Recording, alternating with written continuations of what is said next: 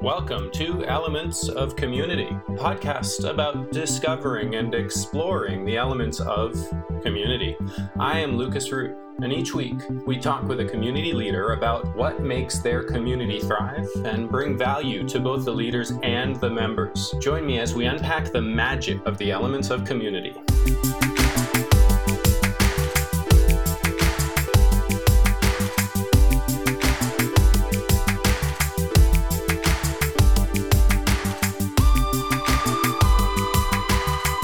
Alessandra, I really appreciate that you're here with me. For the audience, and by way of introduction, you and I have actually been friends for, 6 years now? That long? You're aging us. Yeah, right? We've gone on some coffee dates and some walks in several different parks, and now we get to have a conversation about some of the things that we've had conversations about before. Yeah, it's exciting, right? It is exciting. So that's how and why I know you. Why don't you tell the audience a little bit about why they care? About me? Yeah. Fascinating. Why should you care about me? That's a big question. So, by way of introduction, my name is Alessandra. I am by trade a clinical psychologist, but I don't do that anymore. Although it's still in me, right? It's part of, I'm not. It never goes away. No, because I became it because I am it. Yeah. But these days, what I spend my days doing is working very hard with extraordinary women to change their condition, their situation, so that they can change the lives and the situations of other women and men and everything within that spectrum of gender, and just make the world a better place.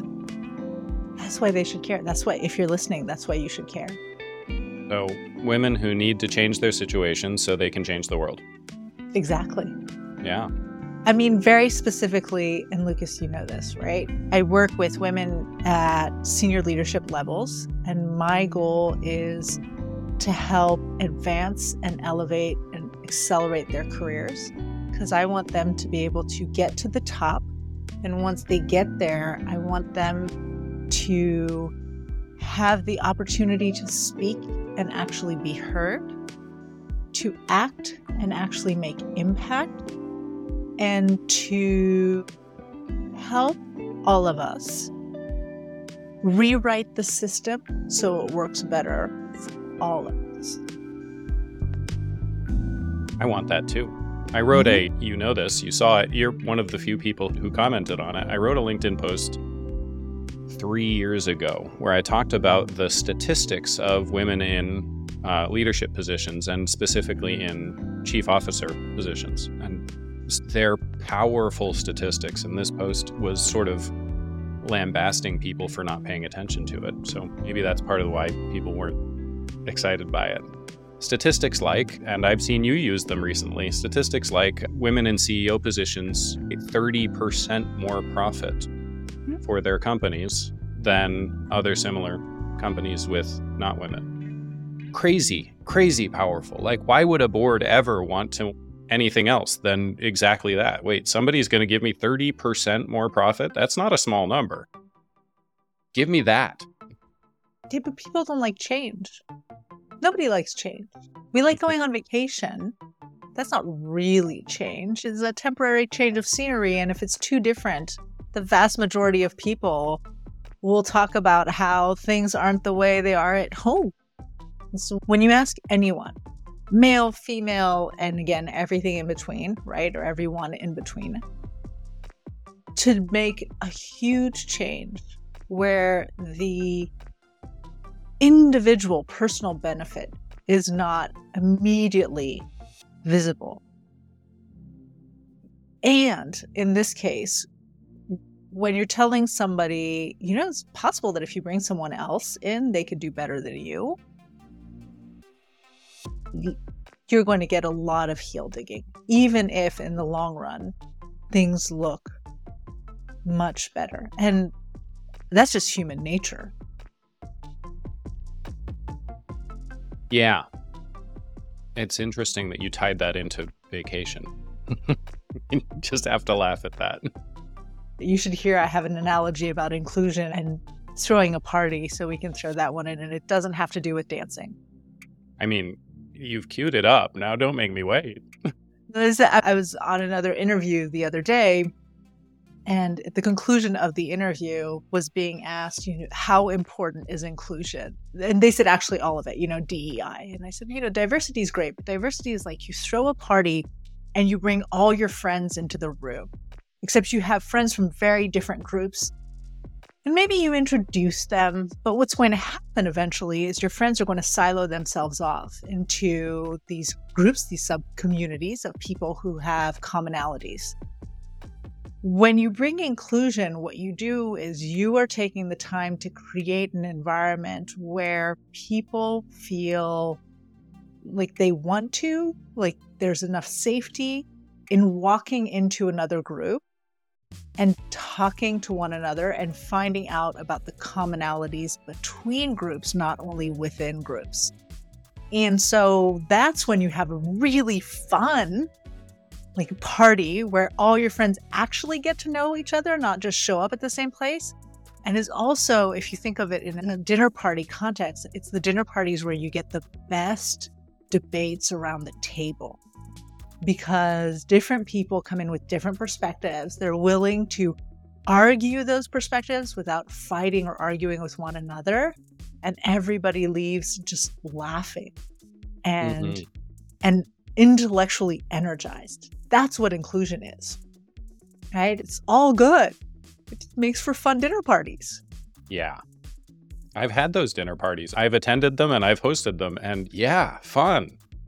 And you know how much work it takes to host them, right? That's the job of the leadership of an organization. There's a lot of intent that goes into hosting a party like that. You have to make sure you know everybody, that you understand what elements of somebody's story can relate to somebody else's, that you stop and make those introductions. You can't participate in the party as much because you have to watch the dynamics of the room, see who's feeling uncomfortable, go and check in on them. The end result is so gratifying, even if you didn't get to relax and laugh as much as your guests did. Yeah. Okay, you ready for this? Because this is exactly what you're talking about. I went to one. This was not my party. I went to one, and the host reached out and said that sushi will be served. What hand do you eat sushi with? Depending on what country you're in, I can understand that question. What hand do you eat sushi with? And I was like, the level of attention to detail right there is exactly the kind of leadership that I want to see everywhere. That is very considerate. Kind. I just had sushi last night, so. Yeah. Was it good? It was delicious. And I eat it with my right hand, if anybody's wondering. Yeah. I'm a righty. I eat sushi with my left hand. Fascinating. Yeah. So we cannot sit next to each other at a table when we're eating sushi. Unless, actually, you're on my left side, and then we're all good. Yep. It has to be a two-person table, or we have to be in the middle.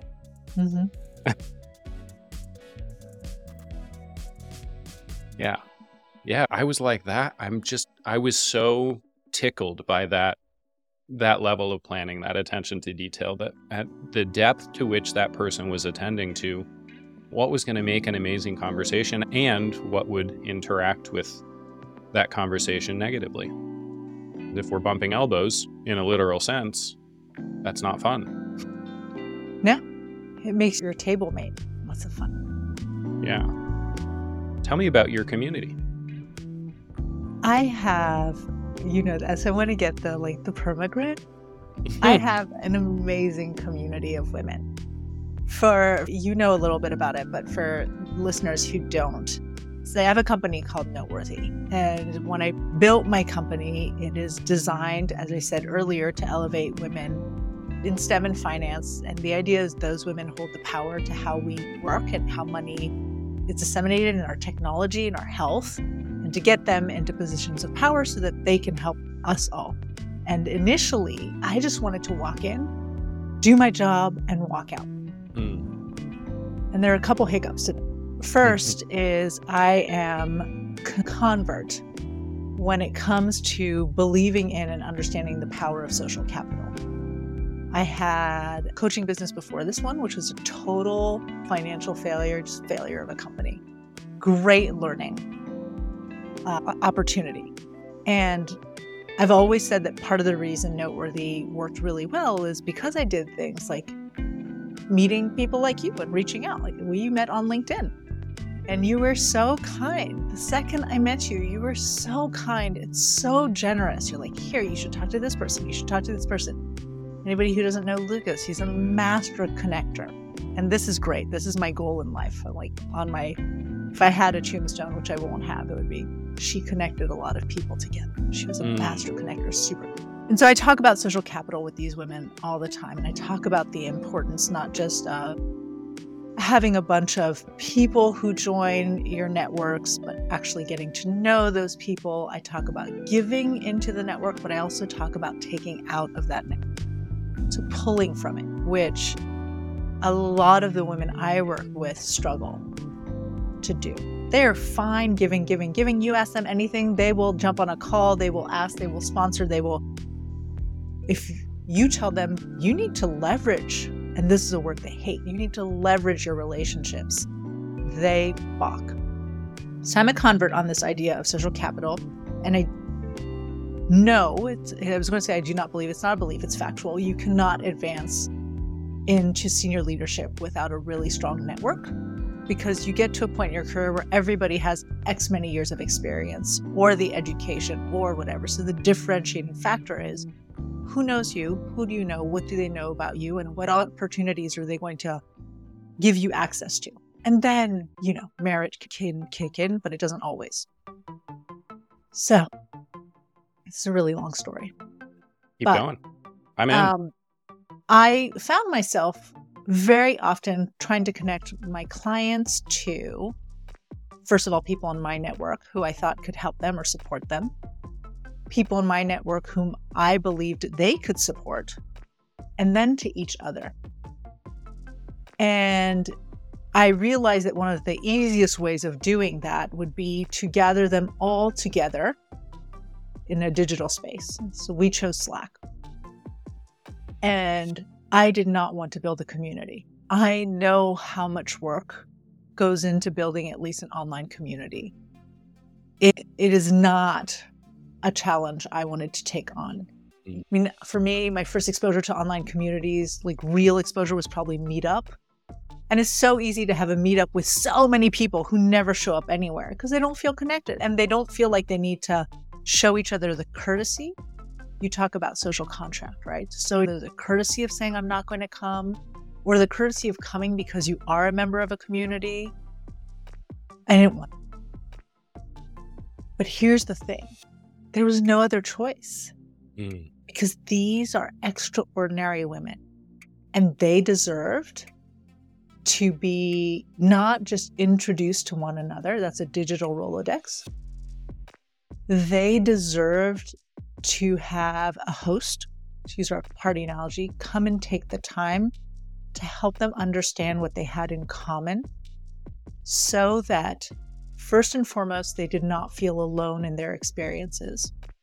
Secondarily, they would be willing to accept and to give each other help and support.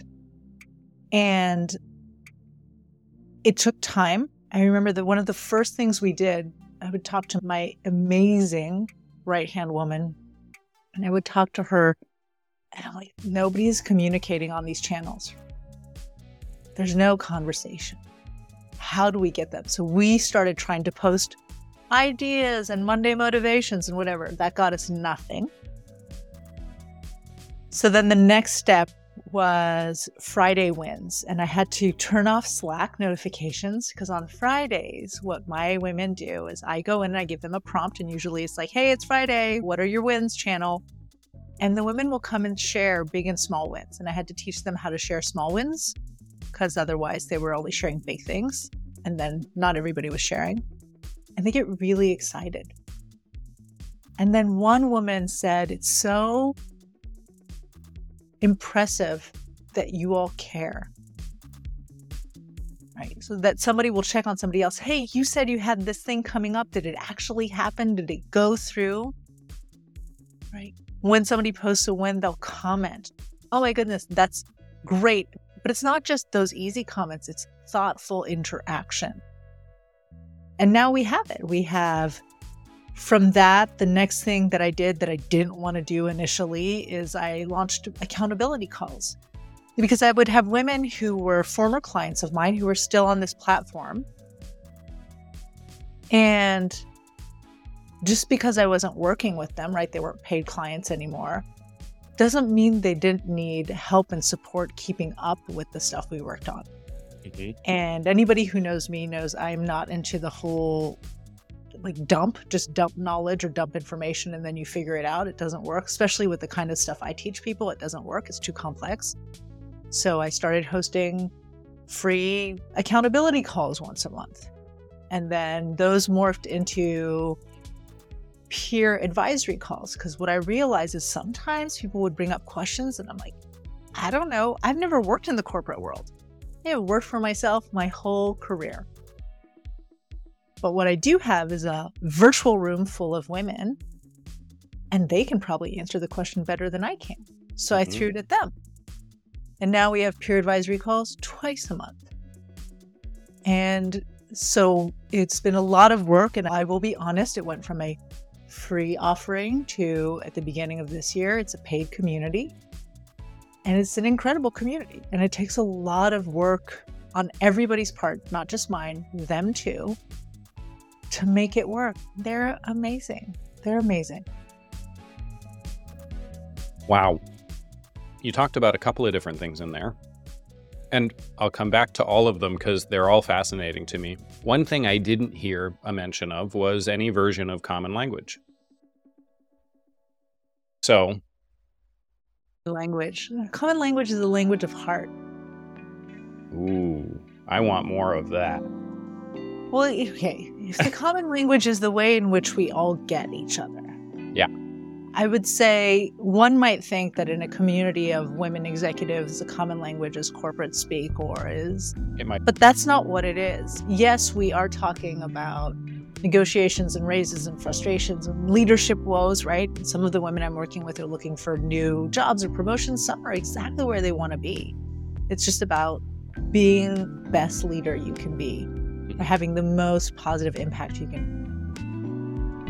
Where you see the community really thrive is when women stop worrying about, it's going to sound like a real world pre-segment. You stop worrying about this and you start doing that. But when they stop worrying about how they'll be perceived, and then they start just being really honest about where they are.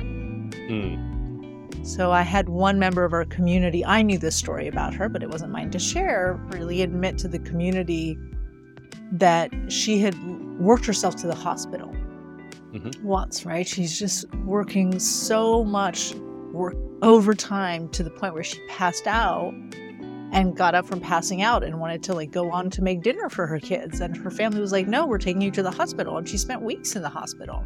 She'd exhausted herself working. And the fact that she's kind of right back there. She's not in the hospital yet, but pace is there. So it's not just telling the story of look where I was and I've risen from there and whatever. It's kind of right back there. So that level of honesty.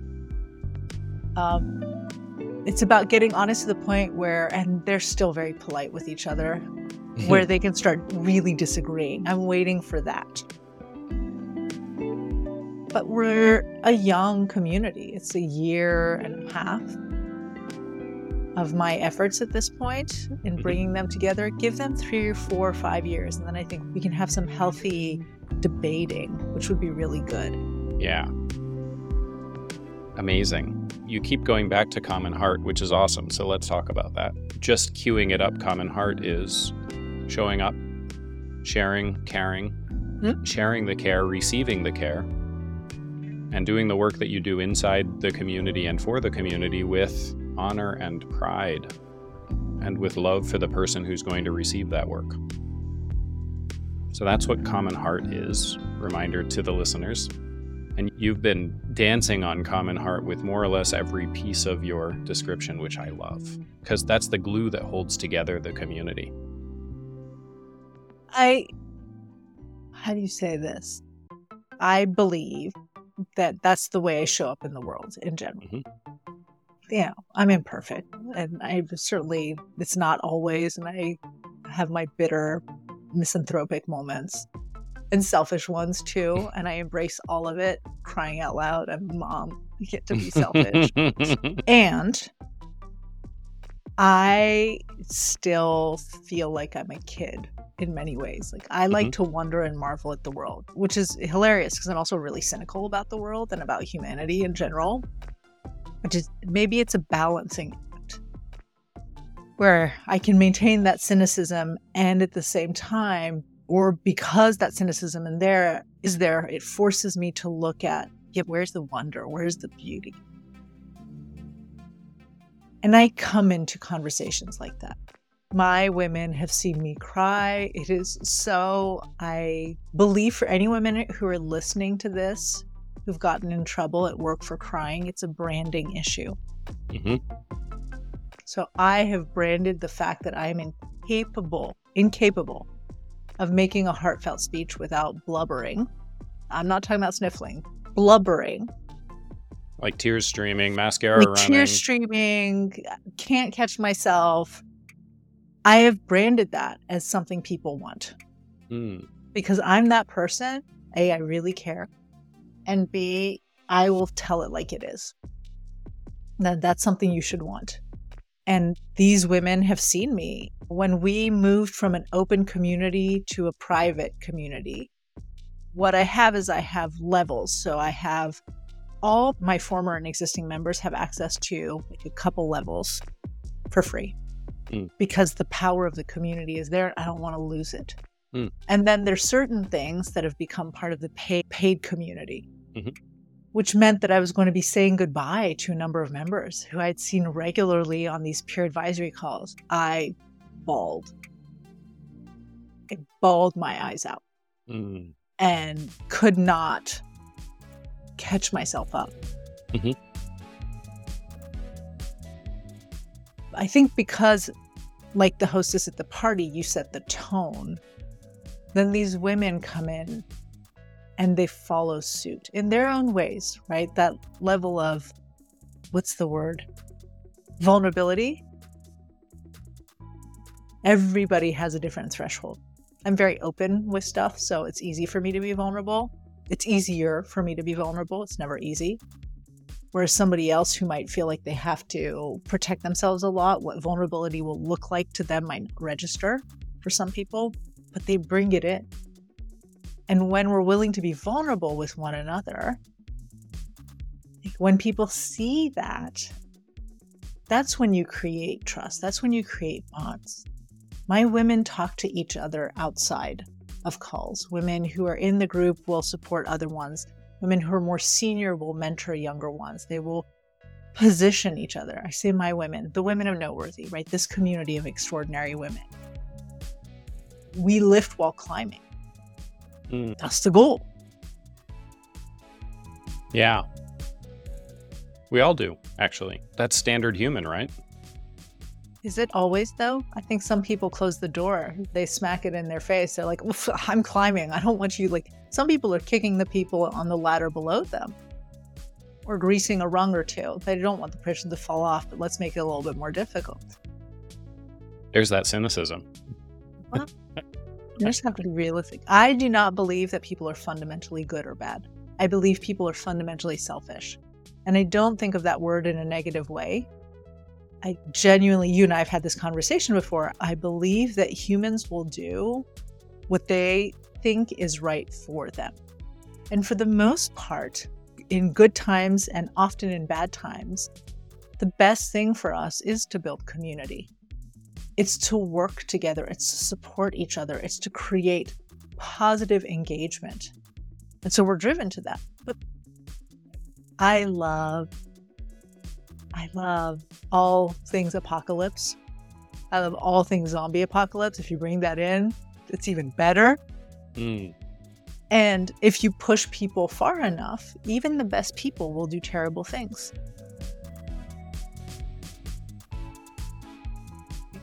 And I think ultimately they'll come back to building community and building communities with one another because we're interdependent.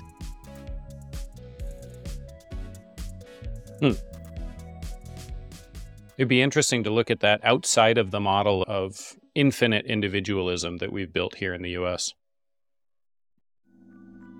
True. I am really working off of the context that I've grown up in. I was in the Middle East the first 7 years of my life, but I was too young. And I was in primarily Western communities for the parts of that I can remember. Mm-hmm. Yeah. Obviously, those of you who listen to this show often know that I do not subscribe to the model of infinite individualism. For me, community and individual have to be balanced, always, for us to be effectively human. So I matter and my community matters always together. I mean, I fundamentally agree. That's what will take us further as a species on so many levels, not just survival.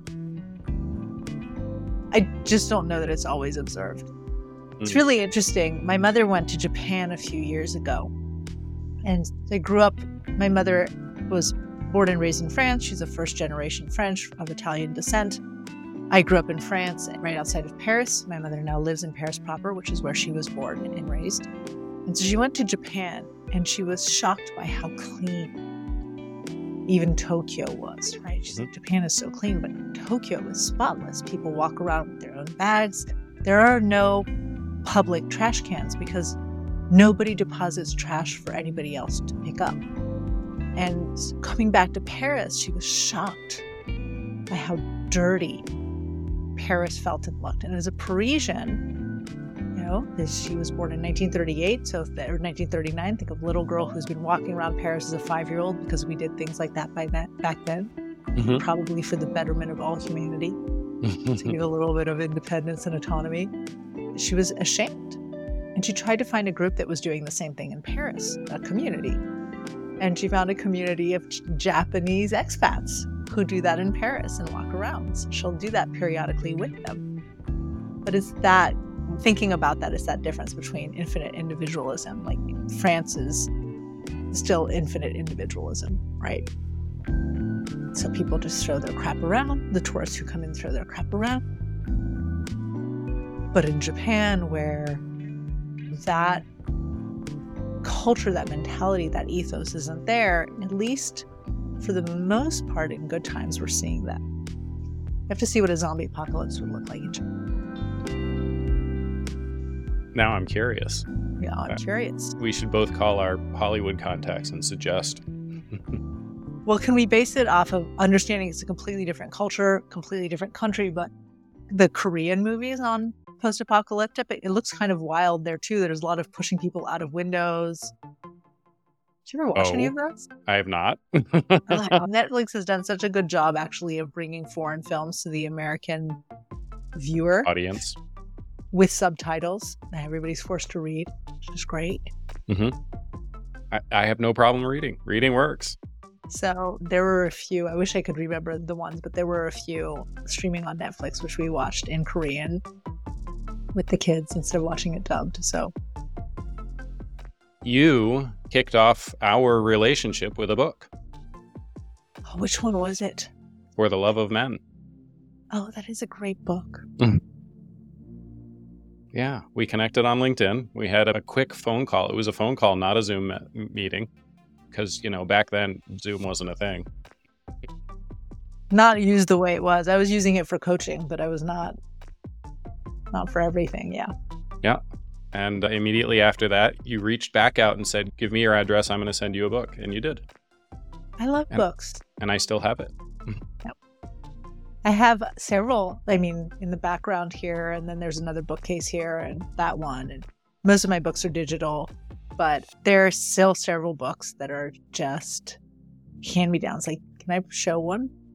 Sure, please. This one is one of my go-to ones. It's called Good Mhm. Guys, and it's about being a better male ally for women in the workplace. And I love it because they talk about being a better male ally for women at home. So that's one I send around a lot. It's a great book. And I think books are a fantastic way of listening to somebody and figuring out how you can add value. Yeah. I had a really amazing conversation with a woman who I'll probably end up seeing this weekend, actually, about allyship. And part of the conversation was that even men who actively seek to be good allies have no idea how to do it. And it's two-sided. Women who actively need and seek male allies don't know how to ask for it. Mm-hmm. And sometimes women suck as allies themselves, right? All of it. It's a couple things. I created so I'm having word finding difficulties recently, and I want to tell people what it's about. Can I tell people what it's about? It's a complete please. derail, but it's important. I'm 45, going on 46, but I'm probably premenopausal. And for anybody who thinks that menopause is just like getting hot flashes, haven't had those yet, or, not being regular for your period, it's like word finding and word fog. Will go away eventually. But that is, I've slept perfectly. I went to the gym this morning. I'm all caffeinated. This is what's going on. So and I'm so young, I want to talk about it because it's like a taboo. Let's do that. So for people who don't know, your body is a whole bunch of interconnected but not directly connected parts that all need to work really, really well together in unison in order for you to show up in the world the way you do. And we use a lot of different communication tools inside our body, just like you would inside a well-run, efficient corporation. A lot of communication tools, not just one. Many people think about the nerves as a communication tool, and it is. There are other communication tools that our body uses, and it uses them very, very well, that are very different from the nerves. The nerves are for very specific types of communication. Just like in a corporation, there are other communication tools for other types of communication. Hormones are a communication tool. They go to different parts of your body and give them instructions. It's kind of like kicking off a project. When you start changing the hormones, and this is true at any time in your life, but especially at menopause, when you start changing the way that hormones are used inside the body, it also changes the way that the body responds to everything. Yep.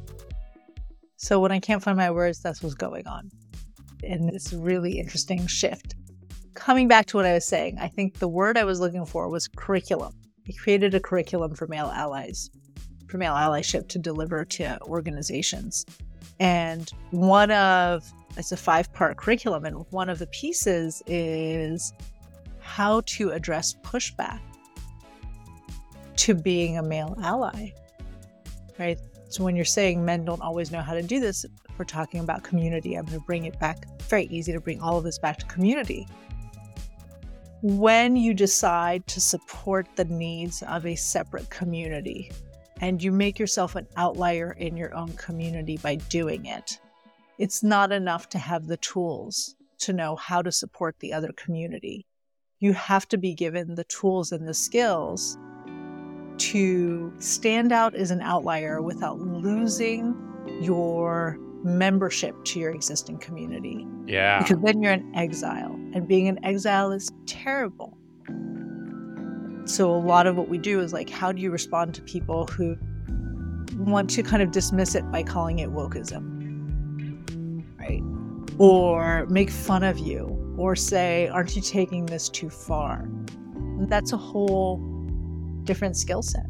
Mm-hmm. Well done. Let's talk about that from a human perspective. One of the reasons that public speaking is one of the top 5 fears for all people, and it's true, it is because the result of a failure of public speaking, which isn't true today, but this is actually genetically coded into us. The result of a failure of public speaking could be something like, and for those of you who are religious, you're going to jump into this word real quick. It could be something like being excommunicated. Now, we have a word for that that's not excommunication. We have a word for that. It's called ostracization, to be ostracized, kicked out of your community. And as a human, I have started this conversation of Maslow did not understand humans as well as we all think he did. As a human, our basic need, our level 1 absolute basic need is not actually food, water, and shelter. Because as a human, we can't have those things without community. True. So our basic level 1 need is actually community first, so that we can have food, water, shelter, security. Otherwise, we can't have those. And ostracization, being kicked out of our community, is a death sentence. And it's genetically coded, and there's no overcoming that. I love that you mentioned that, because that's what I talk about when I talk on social capital. I try to get people to understand how important social capital is. I'll define social capital in a minute for people who don't know the term itself. This is where I leverage my background as a psychologist. I love bringing things back to how the human brain works. And I'm like, this isn't a function of social media. It's not a function of being networked. This goes back to human evolution. Humans don't survive without a pack. We just don't. We need a community. If you think of all of us, our origins is coming out of a pregnant mother. And if that pregnant mother does not have community during her pregnancy, there comes a point where her ability to feed herself or to take care of herself is massively limited. Certainly while she's giving birth. So giving birth is the most dangerous thing a woman can do, a human female can do in her lifetime. We do a lot of things right now to reduce infant mortality, but prior to that, it was the most dangerous thing, right? The rate of women dying in childbirth was huge. And so to not have a community that can protect you from predators, from dehydration, from medical complications, without the community, she dies. If the mother dies and there isn't a community, the baby dies. The baby without the mom dies. Right? And it's programmed. Millennia of evolution has programmed our response to other human beings and our need to build community. So even smiling. When I smile and you smile, we secrete dopamine, we secrete serotonin, we secrete neuropeptides. Seeing somebody smile, and this is why I know it sucks as a woman when you're told smile more. And if you're told smile more by somebody who's walking down the street who hasn't had a conversation with you, I give you full permission to speak your mind and don't be polite about it. But in general, there is a lot of evolutionary and social and psychological benefits to smiling more because it builds trust. It makes you more memorable. It makes seeing you more rewarding. It triggers neuropeptides in your system so you feel calmer, but it also triggers that in other people's brains so they feel calmer seeing you. And that is evolution. The smile is an evolved response to indicate, I'm friend, you are friend, let's come together. And I'm not going to hurt you. Cool. It's not just babies and mothers. We all experience the world through the perception that we have of what we grew up in, where meat comes from the grocery store. And within the assumption that meat comes from the grocery store, when somebody hands you a rifle and says, you can go hunt for yourself, you're good now, it doesn't occur to you the challenges that come with that. The fact is, even with a rifle, if I don't know where the prey is, there's a reasonable chance I starve to death before I find something to eat. Mm-hmm. If I don't know how to properly butcher the food that I want to eat, if I don't know how to cook it, like us without community in every piece of our life, and it's still true even today. I don't generate the electricity that I'm using for this phone call right now. Yeah. Us without community, we don't work. We are not a tiger animal. We are a predator animal, but we are not a tiger. We don't work. in the world alone. I agree. I have nothing else to add to that. It's a statement that stands on its own. Yeah. I did say I was going to define social capital, so I'm going to do that. Let's do that. Okay. So social capital is the sum total, this is my definition, is the sum total of all potential opportunities that arise from the trust and the relationships that you have built within your network. It's opportunity. So the stronger the network you have, not necessarily the bigger, the stronger, the more trust, the more real relationships you have, the more social capital you have. And anybody who thinks that social capital is just a business thing, the next time you run out of an egg or you need $10 from somebody, you ask yourself whether you're going to get that off of a stranger on the street, a neighbor 3 doors down who kind of knows you, or a neighbor you have a good relationship with, or a best friend. Right? The closer, the more trust you have established with somebody, the more likely they are to help you when you need something, whether it's, $10 or, that cup of sugar, or an introduction to somebody to find a job, or an opportunity for a board seat, or shelter when the zombies come. Yeah. And it's not just proximity. So unlike you, I have been in corporate. Mm-hmm. I had a cube mate. The way that you phrase that is beautiful. My cube mate would never have loaned me $10 because I didn't spend time. I sat with him for over 3 years. I didn't spend time building a relationship with him. Now, there were people that I worked with while I was in corporate that would have loaned me that $10 or given me an egg or a cup of sugar. But my cube mate was not one of them. It's not just proximity. Right. It's quality of relationship. That's right. Which is why it's so important to invest time in getting to know people, because then you can have the best dinner parties. You can introduce everybody properly, and they don't need to be big dinner parties. Even bringing 5 people who don't know each other around a table. And I chose that number on purpose. Even bringing those 5 people, just because they all know you doesn't mean they know each other or feel comfortable with each other. But you can leverage everything you know about them to build an incredible experience and have a wonderful party. And then you've just leveraged the social capital of your network to have something really positive and nice in your life. Yeah. Absolutely. Amazing. How does it actually show up, building social capital inside of the Women of Noteworthy? Can I ask you to define the question a little bit more? Please use it in a sentence. They're engaging with each other. Mm-hmm. Some of them are in the process of building real meaningful relationships that they wouldn't have otherwise if they weren't part of the Women of Noteworthy.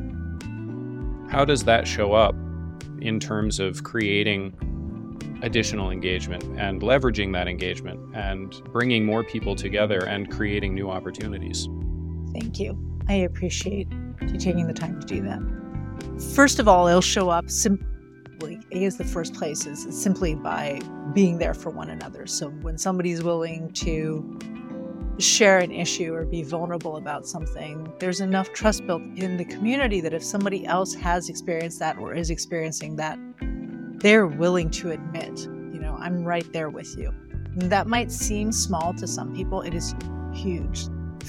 Going back to being ostracized, feeling alone, feeling isolated is the worst thing. There's literally research that shows that idea, like misery loves company, is true. When we're experiencing something difficult or challenging, when we experience it in the company of somebody else, we literally perceive it physically and mentally as less challenging. Mm-hmm. That's why working out at the gym in groups is so much easier than working out alone in my garage. Mm-hmm. The other way in which we've seen it will be things like somebody's interviewing for a job or needs help with negotiation strategies. Again, I have a ton of theoretical knowledge or practical knowledge based on the experience I've had with the women I'm coaching.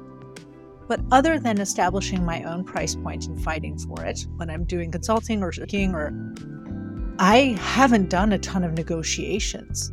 The women in my community have. They will jump on calls with each other after and coach each other through these calls.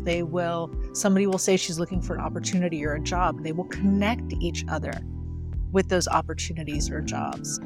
They will meet. We have a few members in London. So one of our members just went to London with her son. She lives in DC, and they connected. They went out and grabbed a drink, right? They will make the time. This Christmas, we had somebody coming in from Cleveland, and she was going to be here in San Diego. And those of us who are San Diego based, we all got together. We went to go grab a drink. She'd just gotten a promotion. We celebrated her promotion together. It's this idea of like coming together and when possible, helping each other. And if help isn't needed, just being there for one another. We care. And that is to me, that matters as much as all the other things. To genuinely care about somebody else's welfare. Yeah, that's common heart. That's why I love them so much. I'm going to start gushing again. But they know this because I tell them often, and I'm going to get teary-eyed if I go into it. So I tell them often how amazing I think they are. Damn it! It's okay. It is okay. It's just, we'll turn it off. But I never tire of it. It's a little bit like with my children. I never tire of telling my children how much I love them. And I actually never tire of telling noteworthy women how much I love them. Sometimes I wonder if they think it's as sincere as it is because I say it so much. They know you. It really is. They know you. They're amazing. Yeah. Amazing. I love it. I like to wrap up my interviews with 3 questions. Okay. The first one is, for people who are as inspired by you as I have been the whole time I've known you, where can they find you? 2 places. The website, which is noteworthyinc.co, and it's a good place to go. The best place is actually LinkedIn. And it's at Dr. Alessandra Wall, 1L, 2 S's. LinkedIn is probably the best place because I stay up to date. I post often. I check daily. There's a community on there as well, and I try to engage with it. Yeah. The people who know me probably have seen me repost some of your content. Cool. Second question. This is a curveball. It's one my audience has gotten used to enjoying. If there was any one question you wish I had asked you but haven't, what would it be? Only if you don't ask it to me after. Oh my goodness. Okay, there are 2 that came to mind. I'm going to tell you the one. It's too much work to answer, so I'm just going to say it now. What kind of community do you want for yourself? Right? Because a lot of this is talking about building communities for others, and it's not that clearly we don't get something from that, but is it different than the community we build for others? And then the one I always hate, which is if you got to invite X many people to a dinner party, who are the 3 people you'd want to sit down with? I hate that question. Why? I don't know. Depends. Because the answer is it depends given on where I'm at in my life. Sure. And it's rarely anybody that anybody else would know. I don't need to sit around a table with Winston Churchill and Marie Curie, Jesus, and who else? Obama. I mean, you could with Obama. I could, but my grandfather would be really cool right now. There's my husband's grandfather who was a Chinese warlord. I want to hear about that. That might change. A week from now, it would be. I want to go to that dinner party. I want Lucas around my table. Yeah. No. Well, thank you. You're welcome. I want to go to the dinner party with your husband's grandfather. He has an interesting life. His grandmother, though his wife, was even more fascinating because when he got assassinated, she fled China with gold sewed up in her thing. She commandeered an airplane, went off to Japan. That is a woman I wish I had known. She was a big gambler, a big drinker. I want to know that woman. Fortunately, by the time I was really in the family, she had already died. So I agree. I want to know her too. That sounds like an awesome woman to know. Yeah. Wow. Cool. You got it. Awesome. Thank you. Thank you so much for this, for the conversation, for the friendship, for the time, and for the thoughtfulness. Thank you. The thoughtfulness in the questions is really important. Well, thank you. I appreciate you. It is reciprocated. Thanks for joining us this week on Elements of Community. Make sure to visit our website, elementsofcommunity.us, where you can subscribe to the show in iTunes, Stitcher, Spotify, or via RSS, so you'll never miss a show. While you're at it, if you found value in this show, we'd appreciate a rating on iTunes, or if you'd simply tell a friend about the show, that would help us out too. Be sure to tune in next week for our next episode.